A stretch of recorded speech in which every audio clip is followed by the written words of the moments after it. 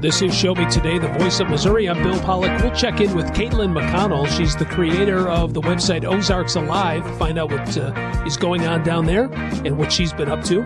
We'll also talk to MU Extension about thinking about systems when it comes to your gardening. Follow-up breast exams can cost Missouri patients hundreds of dollars. The House has passed a bill that aims to ease some of that financial burden. And at the center of controversy in the Missouri Senate this week, Senator Mike Moon's bill, the Missouri SAFE Act, which is a bill that would charge doctors and healthcare providers with child abuse for coercing anyone under 18 years of age to undergo a gender transition. Anthony Morbith talks with Senator Moon. Senate Bill 49, otherwise known as the Save Adolescents from Experimentation Act, or SAFE Act, would prohibit hormone therapy and also surgical procedures on minor children. And it would provide cause of action for those who are harmed by any of those procedures. So obviously, this was initially introduced earlier in the 2023 legislative session with a Republican coalition of both House and Senate members introducing this. So why was this initially introduced, and why are you looking to pass this? Well, a few years ago, I was met by an Arkansas representative, Robin Lundstrom, who had proposed the bill in Arkansas, and she encouraged me to do it here. And honestly, I really hadn't thought about what is happening to our minor children across the country until that time. And as I looked at the situation more in detail, I found that there was potential for harm for minor children in Missouri if it's not happening already. And then we had the revelation that occurred just about a month or so ago when the whistleblower Jamie Reed, an employee of Washington University's Transgender Center, revealed through an article and also an affidavit, a sworn affidavit, of things that were happening in that university's clinic. I thought that harm is being done to children in Missouri, and it's time that we take action against it.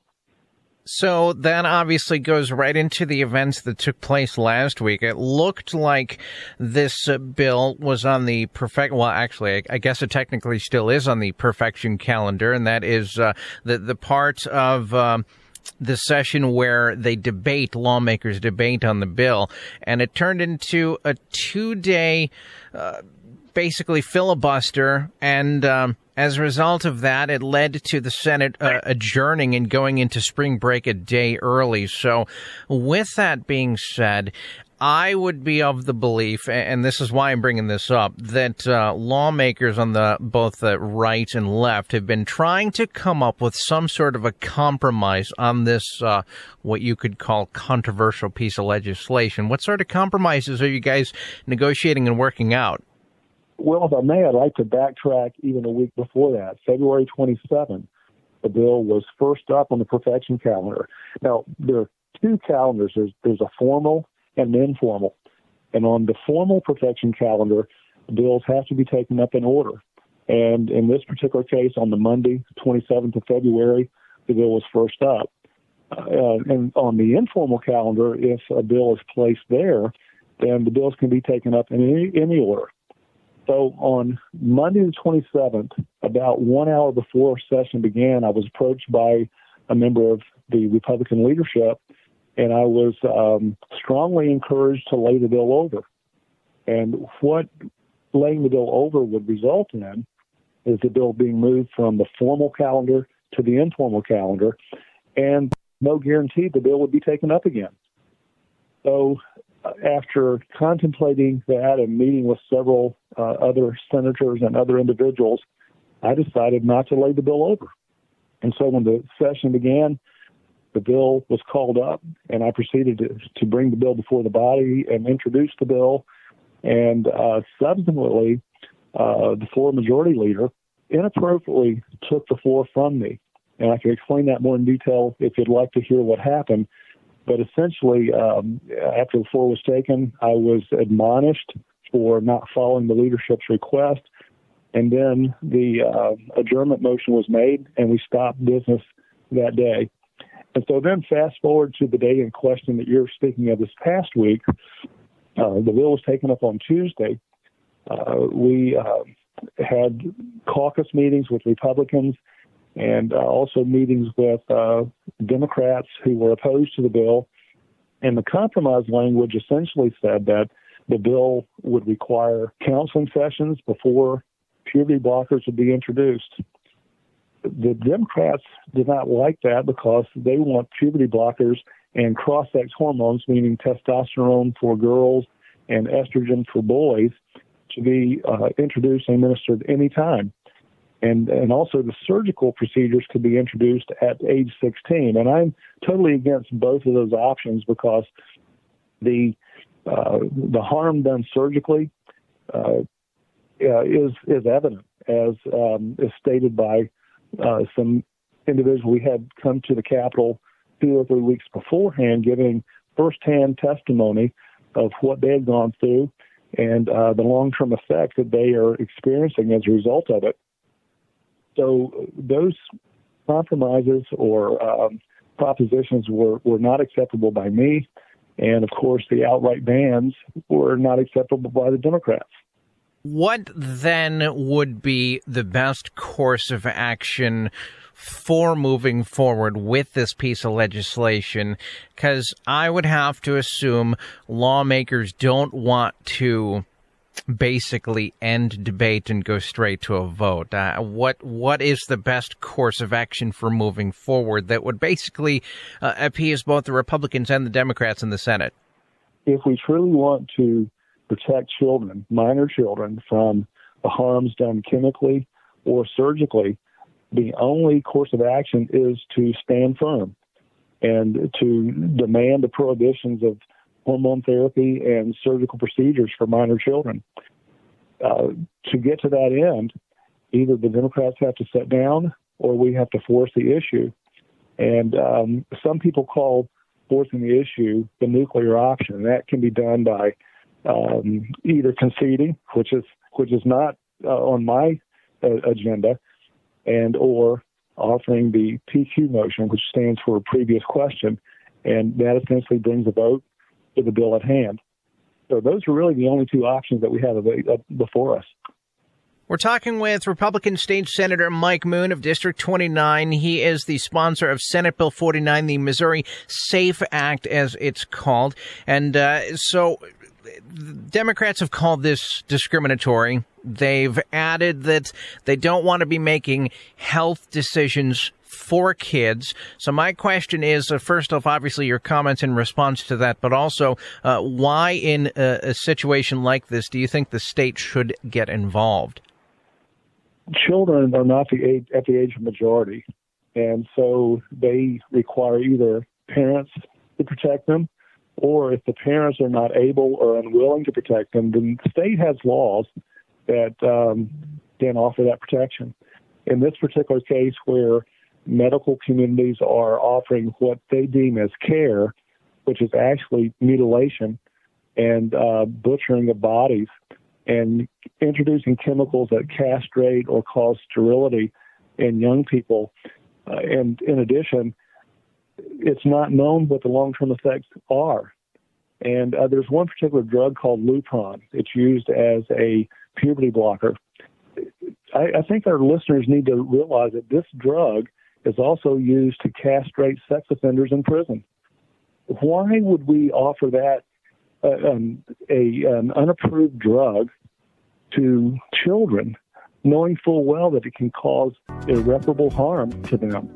I don't see that as care. You can't call that medical care. It's harming children, and we have an opportunity as state legislatures to stop it. And I think that's obviously what the SAFE Act is intending to do. And now we just need 24 Republicans and firm on the decision to protect children. Show me the day. If you're talking, they will hear you. Every single time. Why are we getting killed like this? Kyle's not here. Got caught drinking beer in the park a couple of nights ago. Really? Yeah, 0 tolerance. He's out for the season. Harsh. Hey, he knew not to drink. We've made that clear to all of our kids, right? No, not really. Bill, if we don't tell them what we expect and why they shouldn't drink, how are they going to know? Talk. They hear you. For more information, visit underagedrinking.samhsa.gov. The United States Deputy Sheriff's Association is a national nonprofit and the largest non-governmental provider of services to law enforcement. The USDSA assists city, county, state, and federal agencies with free safety equipment donations and officer survival training, along with cash donations to families of law enforcement officers who perish in the line of duty, college scholarships for the children of law enforcement, a citizen awareness program, and more. For more information on the USDSA and how you can help, visit usdeputy.org. Hi, it's Tori DeVito. In every family, small conversations can make a big impact, like when my dad shared his experiences as an alcoholic. Your honesty about that part of your life gave me a sense of integrity that I wanted to uphold in my own life. I wanted you to know, from someone who's been in recovery more than 30 years now, that hard work is what creates success, not alcohol or other drugs. I said it a lot, and I'm glad you took it to heart. Talk. They hear you. For more information, visit underagedrinking.samhsa.gov. Matthew. Huh? Oh, sorry. It's okay. I just need you to listen to me. I know that a lot of times, Mom, it might not seem like I'm listening to you, but I am. I hear you. And what you say really does matter to me.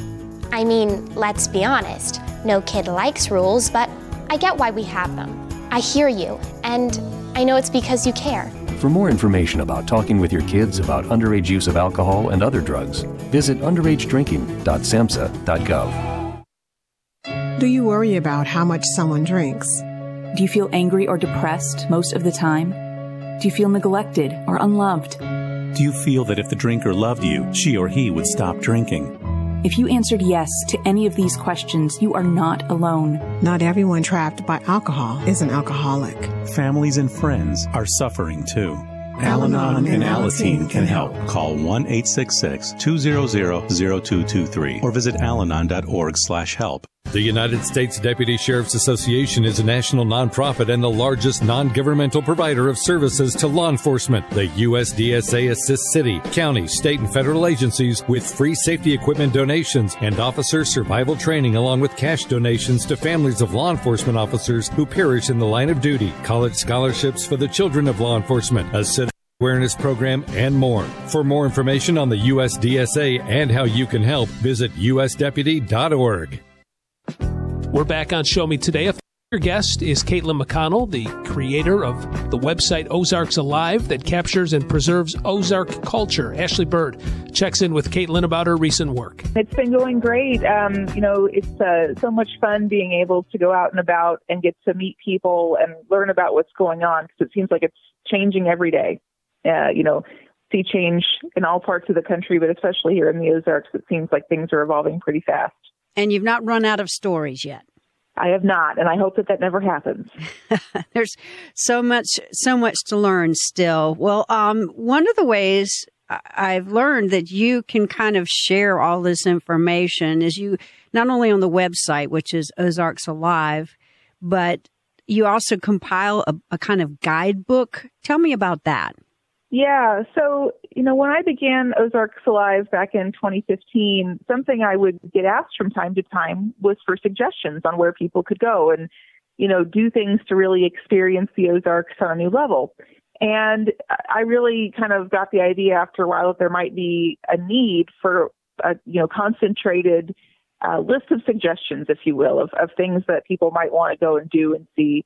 And so I published a guidebook. The first one came out in 2019. Good or bad, I don't know. It came out right before the pandemic. And so especially a lot of the things that were drivable, I think I heard from people, it was an excuse to get out and go in the car and social distance and all those things we did back then.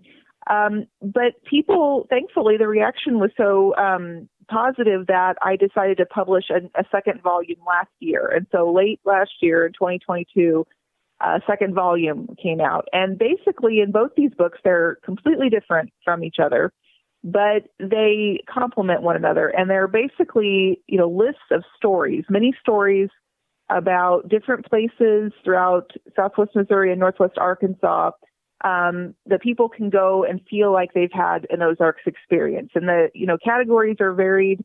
Some are outdoors, some are food related, some are music related or cultural based. I tried to do a little bit of different things for everybody. And this can be ordered online on your website. Is there any other way we can get it? Probably for folks outside of the Ozarks, that's the easiest way. There are a few stores in the Springfield area, or Southwest Missouri rather, area, but it's the easiest way is to just order it online from Ozarks Alive. Okay, so you're always compiling stories. You're always out in the field. Want to mention a couple of new stories that you've run across that you'd like to share with our Show Me Today audience? Yeah, something that has become of greater interest to me, really, I'd say over the last year, is quilting.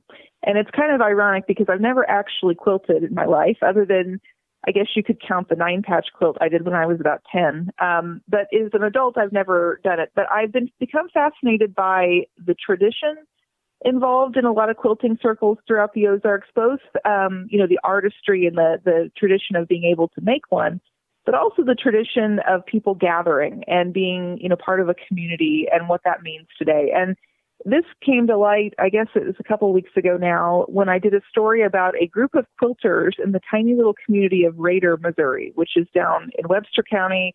For point of reference, it's about an hour away from Springfield to the north. And the reason that this attracted my attention especially was because this quilting group has been meeting since 1936. And 1936. Wow. So 1936, and wow, they've passed this along. Mind blowing to me too. Yeah, it's not the same people. Clearly, they've passed this down from generation to generation. They have, except that the thing that I was impressed before I ever arrived that day. But the thing that really blew my mind when I got there was a lady. Well, let me back up for a second. The impetus for this group starting was the community experienced a devastating tornado the same year, 1936. And people decided they wanted to do something to help each other. And so initially, the first iteration of this club was begun. It was under a different name, but the same kind of concept was taking place. And that group, one of the ladies who's member of the club today, she's in her 90s, was going to those meetings with her mother. And so technically you could say that one member in particular has been attending nearly its entire existence, except for a few years when she didn't live in the area. But going back to the 1930s, it was very amazing. So how's this quilting group coming along now? Kind of like a lot of traditions, unfortunately, it's needing new members. When I was there, I think there were 6 quilters. And, several of them had been involved for a very long time. There was another member there who's the third generation of her family to be involved. But, like I said, like we're seeing in these really remote areas, you're not having the same number of people step up to join. And hopefully that'll change. There's always hope that more people will come and keep it going. It's still going right now. I hope it keeps going for a long time. But it is different than maybe in the past when our small rural communities had these pipelines of people who were kind of joining things and being involved, on an ongoing basis. That must be a little bittersweet as you're chronicling these things. You're gathering photographs, you're archiving for Ozarks Alive as a writer. Your photographs are amazing on the site. Thank you. That these may not be here in 20 years. That's got to be bittersweet, isn't it? It's, it is. And that's really one of the key reasons I do this. As we said at the top of this segment, changing times are happening every day. It's always been that way. It's not just that it's a now thing, but it feels like these traditions are maybe evolving in a different way than they used to in the past, evolving in a way that they might not exist in the future. And to me, that's part of this race against time to try to at least document, what I can, so that 20 years from now, if these things don't exist or certain ones don't exist, at least we have a record of it having been here. I guess the question for me is, now that we have social media and anyone in the world can go to Ozarks Alive and learn something about what's going on there, you hope that it would also be a way to strengthen the traditions themselves. There's a lot of things involve group participation and things like that, but maybe a hope is to be a resource as well. Yeah, that's a good way of putting it. I mean, I think it's some of the traditions we have, they don't work the same in the world that we have today. I mean, speaking of quilting circles specifically, I mean, a lot of the ones I've written about or visited are generally, comprised of people who've retired, or maybe in some of them, people who didn't work outside the home and they meet during the daytime. And so when we live in a world where most people work during weekdays, it doesn't translate the same as maybe it did 50 years ago. And so, how will those, and I'm not blanket stating that everybody is like that, but, there are just elements that are a little different than what our normal lives are based around today.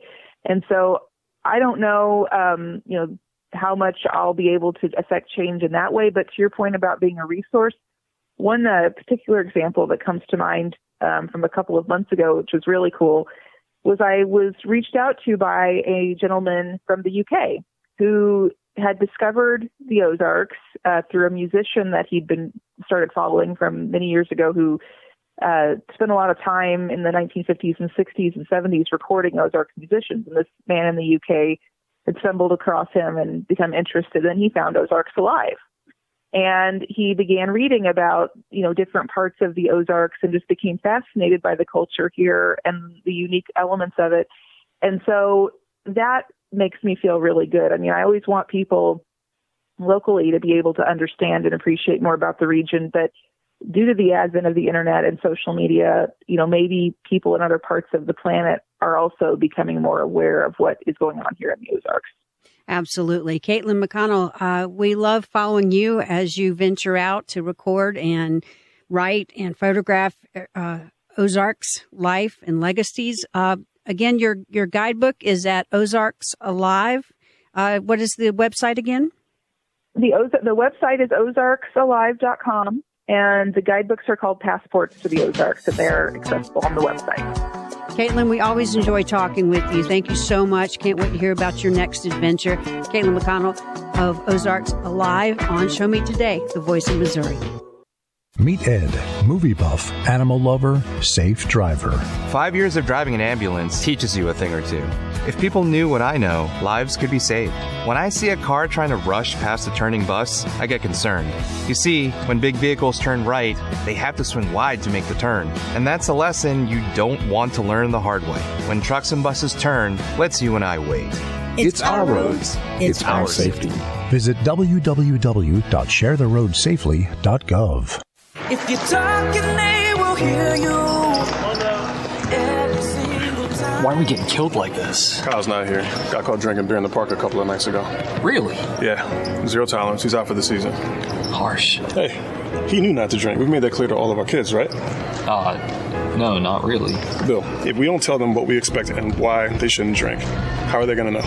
Talk. They hear you. For more information, visit underagedrinking.samhsa.gov. You try. All the talks we've had over the years, including what you've told me about not using alcohol and other drugs, they stick with me. And believe it or not, they really do make a difference, especially at times that matter most. Hey, want a drink? No thanks, I'm good.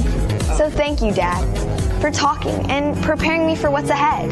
Thank you for talking. For more information about talking with your kids about underage use of alcohol and other drugs, visit underagedrinking.samhsa.gov. Hi, it's Tori DeVito. In every family, small conversations can make a big impact, like when my dad shared his experiences as an alcoholic. Your honesty about that part of your life gave me a sense of integrity that I wanted to uphold in my own life. I wanted you to know from someone who's been in recovery more than 30 years now that hard work is what creates success, not alcohol or other drugs. I said it a lot, and I'm glad you took it to heart. Talk. They hear you. For more information, visit underagedrinking.samhsa.gov. When it comes to vaping, the truth can get clouded. So let's make it clear. Vaping is not safe for kids, teens, or young adults. It's just not.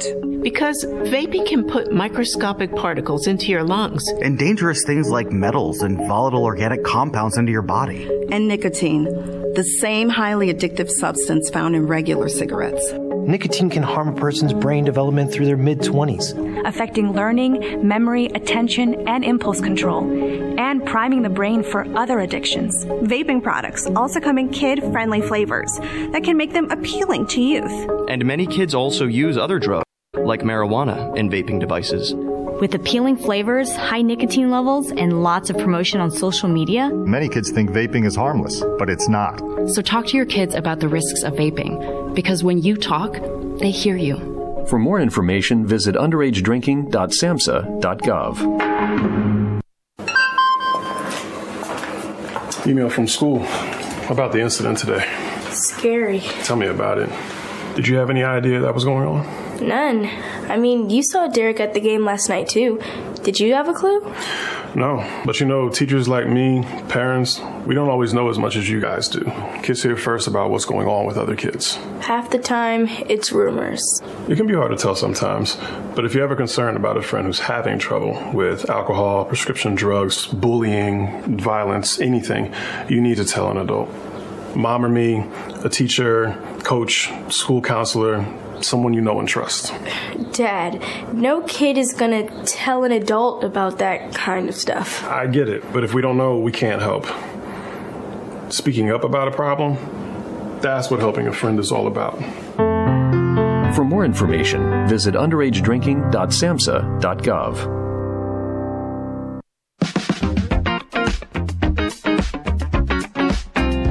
Welcome back to Show Me Today, the voice of Missouri. I'm Bill Pollock, and it's time for our weekly visit with MU Extension. And we got a new voice, a new person joining us. We're going to break them in. Eli Isley is a horticulture field specialist in St. Louis and St. Charles counties. First time we have a chance to talk. It's nice to meet you, Eli. Nice to meet you too, Bill. Thanks for having me on. Yeah. All right. So you picked an interesting topic. And I don't know much about this at all. And, of course, as people have listened to our segments about working in gardens, you can tell that I don't have green thumbs. And some of the questions I come up with are kind of crazy. And I'm sure I get the side eye and kind of goofy looks on the other end of the line from some of our other regulars. But you want to talk about systems thinking for sustainable gardens. In simple terms, for myself and our listeners, what does systems thinking mean? So simply, systems thinking, you can think of it as observing relationships and the impact of those changes on those relationships. So once you can start observing the relationships and seeing the impacts, then we can recognize and analyze the interconnections within the whole.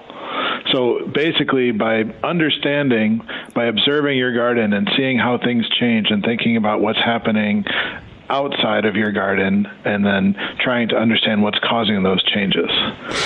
Now, are these changes, is this just from in season, like how things have changed, say, when you start planting in March to what's going on in July, or is this a thing over months or years? You're kind of looking at, hey, I kind of noticed that a few years ago, this used to happen with my plants. Now I'm starting to notice this more. Is it more narrowed, or are you thinking more big picture when we're talking about systems thinking?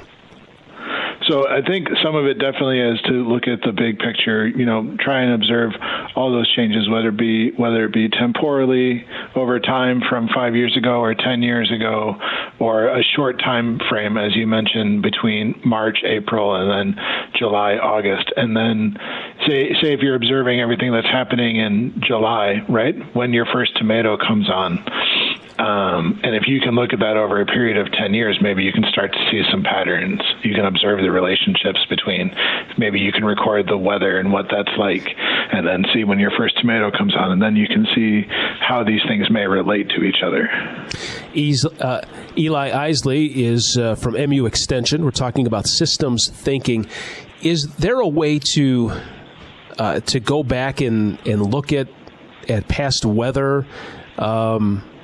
And maybe people have kept a journal, or just if they've thought of, I had really good years like 3 years ago, I had a great garden. It's been down a little bit. Is there a way that you can kind of go back, or when you start with systems thinking, do you kind of have to start from this date and moving forward? So I think it'd be great to start with this date and moving forward. And a great way to do that is with journaling. But especially with, if you're interested in observing the weather and seeing how it changes, the National Oceanic and Atmospheric Association, part of our federal government, they have weather stations where they log the weather, and it's all available online. If you were to spend a little time poking around, you can. In my previous position, I was looking at some work on cacao and time of year for propagation, and I was able to look back at records easily 20 years back, and I think you can probably go back 100 years with some of the temperature records easily. Yeah. Well, Eli, I know that climate change has been a huge topic. I mean, we've talked about it now for a number of years. As you've looked back as a horticulturist and a field specialist with MU Extension, have the temperatures changed?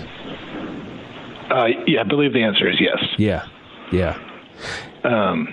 I think the effects that we're seeing and we're expecting to see is even as you've noticed this winter, right? We didn't have a whole lot of cold events over this winter compared to maybe sometime in the 1980s. It's a pretty stark contrast. But then we're expecting, maybe people have noticed in the summers too, that the summertime nights are not cooling down as they used to. So we're expecting to have less cooling events at summer nights and to have more days above 95 or 100 degrees. That's the prediction, and I think people can see it in their lifetimes easily. Yeah.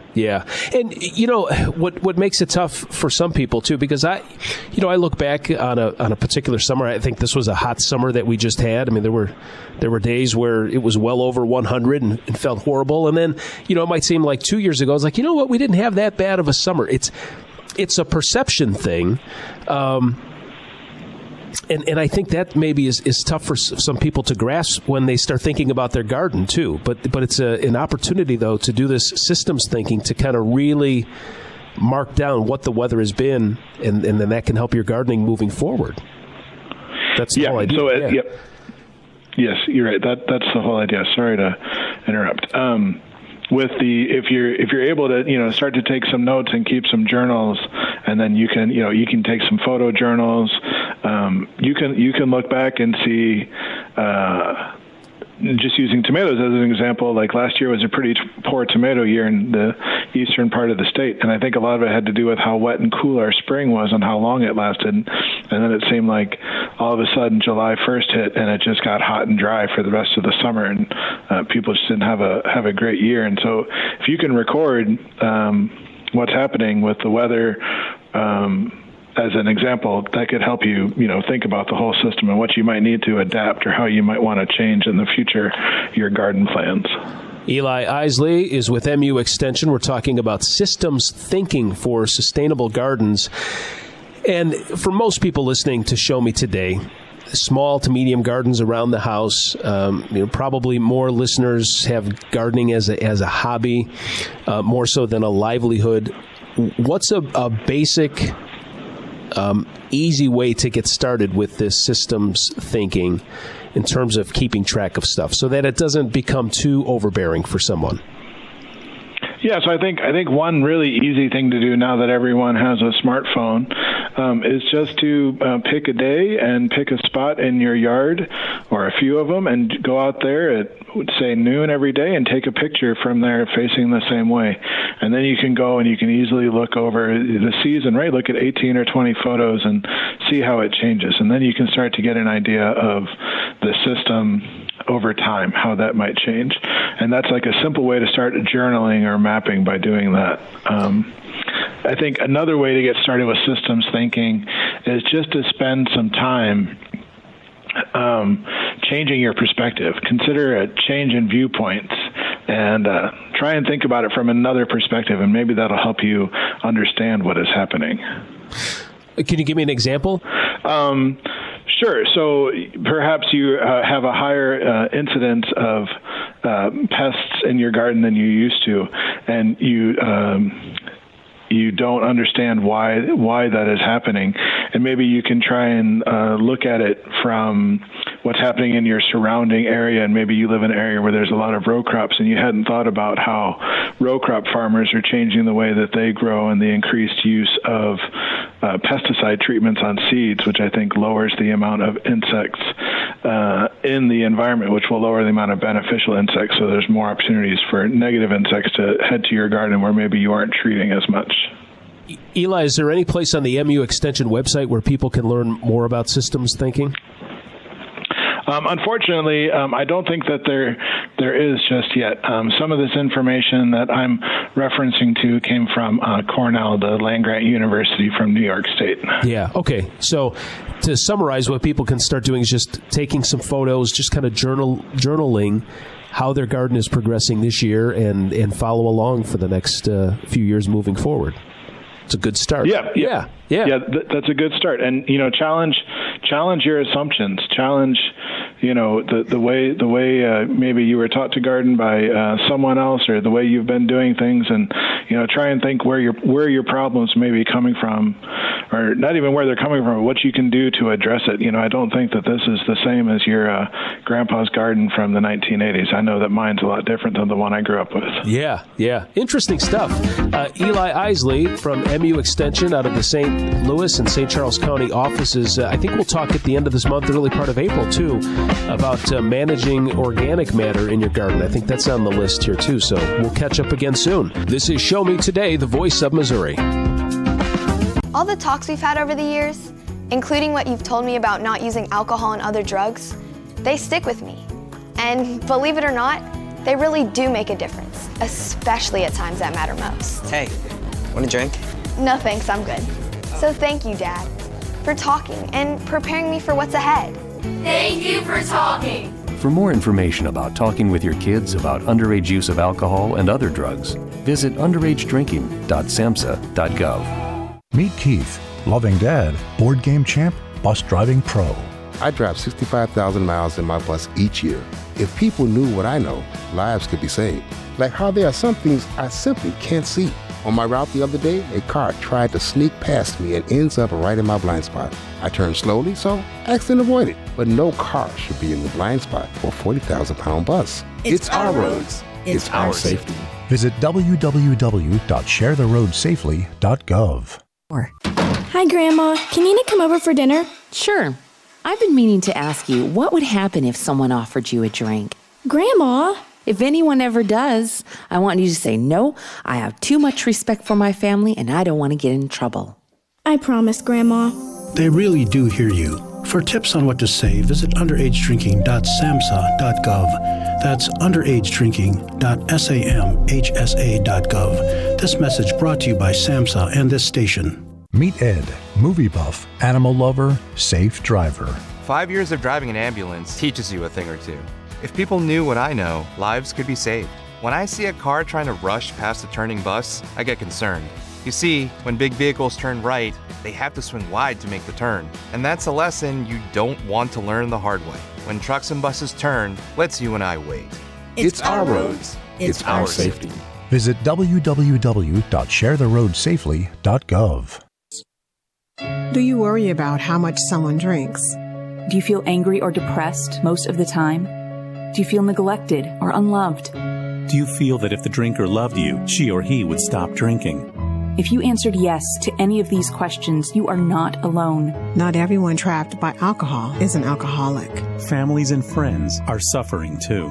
Al-Anon and Alateen can help. Call 1-866-200-0223 or visit alanon.org/help. The United States Deputy Sheriff's Association is a national nonprofit and the largest non-governmental provider of services to law enforcement. The USDSA assists city, county, state, and federal agencies with free safety equipment donations and officer survival training, along with cash donations to families of law enforcement officers who perish in the line of duty, college scholarships for the children of law enforcement, a citizen awareness program, and more. For more information on the USDSA and how you can help, visit usdeputy.org.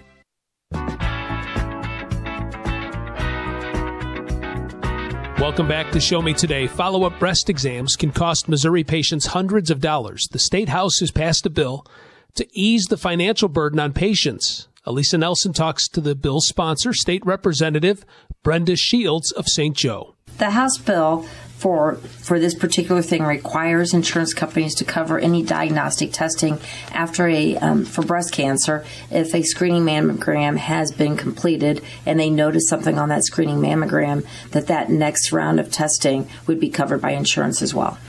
So any diagnostic imaging, ultrasounds, that kind of thing, any of that? That's correct. So it would maybe start with a diagnostic mammogram. It could be an ultrasound or it could be an MRI, depending upon what they see.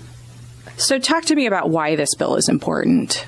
Well, I believe that many women sometimes let life get in the way, and they don't necessarily always go and have their yearly exams. But when they have their yearly exam and their doctor says to them, I think that we see something, I would like to go ahead and do a diagnostic test, I think that time and money can get in the way.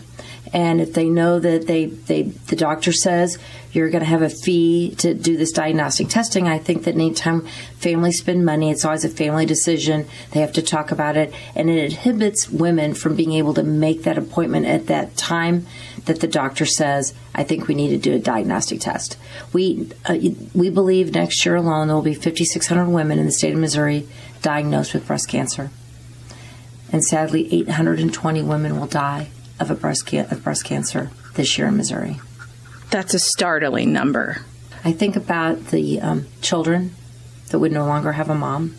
I think about the husbands that would no longer have a wife, and the parents that would no longer have a daughter, because we did not allow diagnostic testing to be covered without a copayment and insurance. Do other states have stuff like this in place that helps to ease this burden? Yes, absolutely. This legislation has passed in Texas, Oklahoma, Arkansas, Louisiana, Colorado, as well as Illinois.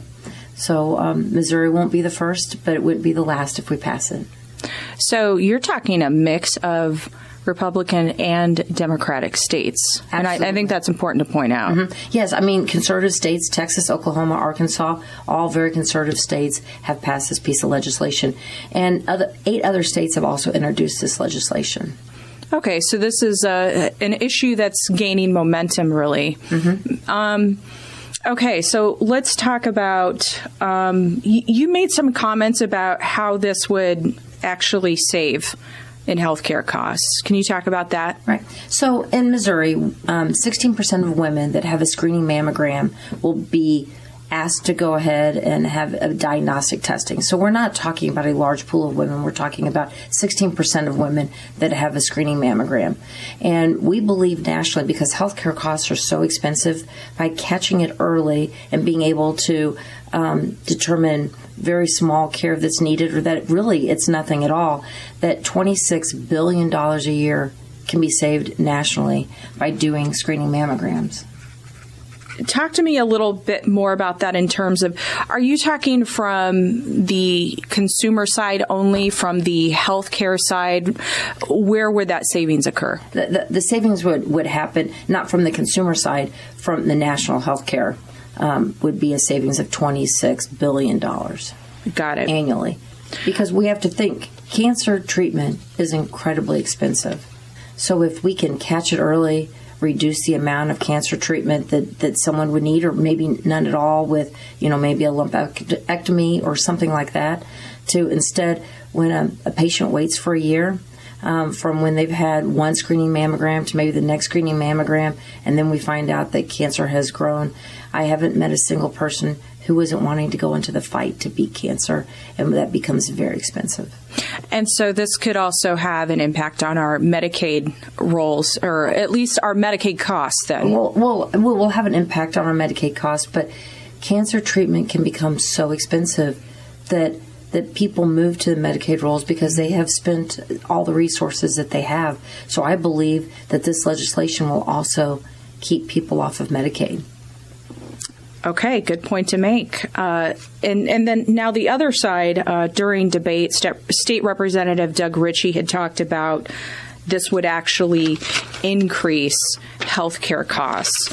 Do you know where he's getting that from, and any other arguments that he made that you want to talk about as well? I don't know the facts of his. I know what he believes is this becomes a covered benefit, that he believes that the cost of insurance will go up because it would become a covered benefit.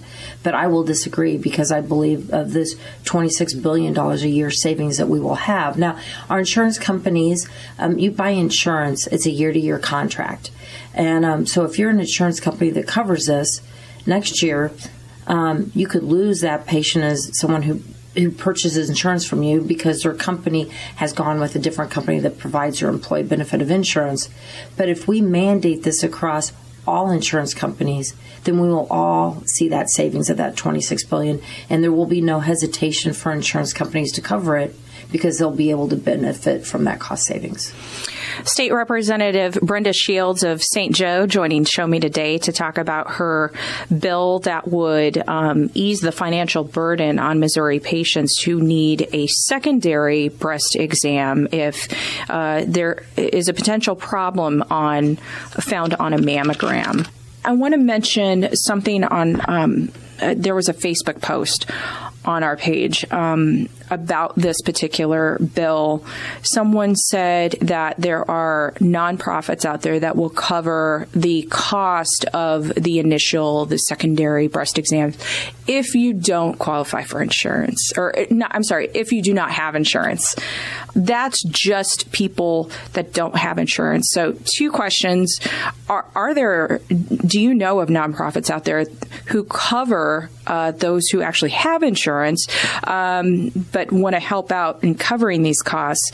And your bill is everyone, right? It doesn't matter if you have insurance or not. This is everyone. This is insurance. So screening mammograms are now required to be covered by insurance companies. The state of Missouri mandated insurance companies to cover screening mammograms in the early 90s. And I can remember when I was able to get my first mammogram because that was covered by my insurance company. So this is not something new that the legislative body has done. But there are people without insurance, and there are not-for-profits that do cover those screening mammograms. So once again, this will become an insurance company requirement to cover the full cost of a diagnostic mammogram. And we know that once insurance companies are covered, then other companies will fall in place. Those that are self-insured, they'll fall in place to cover these diagnostic. That's exactly what happened with screening mammograms. And in the future, there might be not-for-profits that help cover the diagnostic screening. There might be some out there now. I'm not aware if there is or isn't. I know in my community there are not-for-profits that cover the cost of a screening mammogram. Is there anything else that you think is important to mention about this bill that we haven't already covered? Well, I just think that we have to remember that all people live busy lives. But I think if women know that without that they have to pay a fee for the diagnostic test, when there's something discovered on their screening mammogram and the doctor calls and the doctor wants to make that appointment at that time, and the female, if she knows she has a cost, she's going to want to consult with her husband. How can we do it? And I think that time can get away from us, and it might be another year before they do their screening mammogram that they realize that they never made an appointment for that other test their doctor wanted. If they can make that appointment at the time that it's determined that they need a diagnostic test, and they know they can make that appointment without any fee, I think that will really be of a benefit to everybody in Missouri, and as I said, those parents, those children, because that cancer can be found early if it is cancer, and treatment can begin immediately.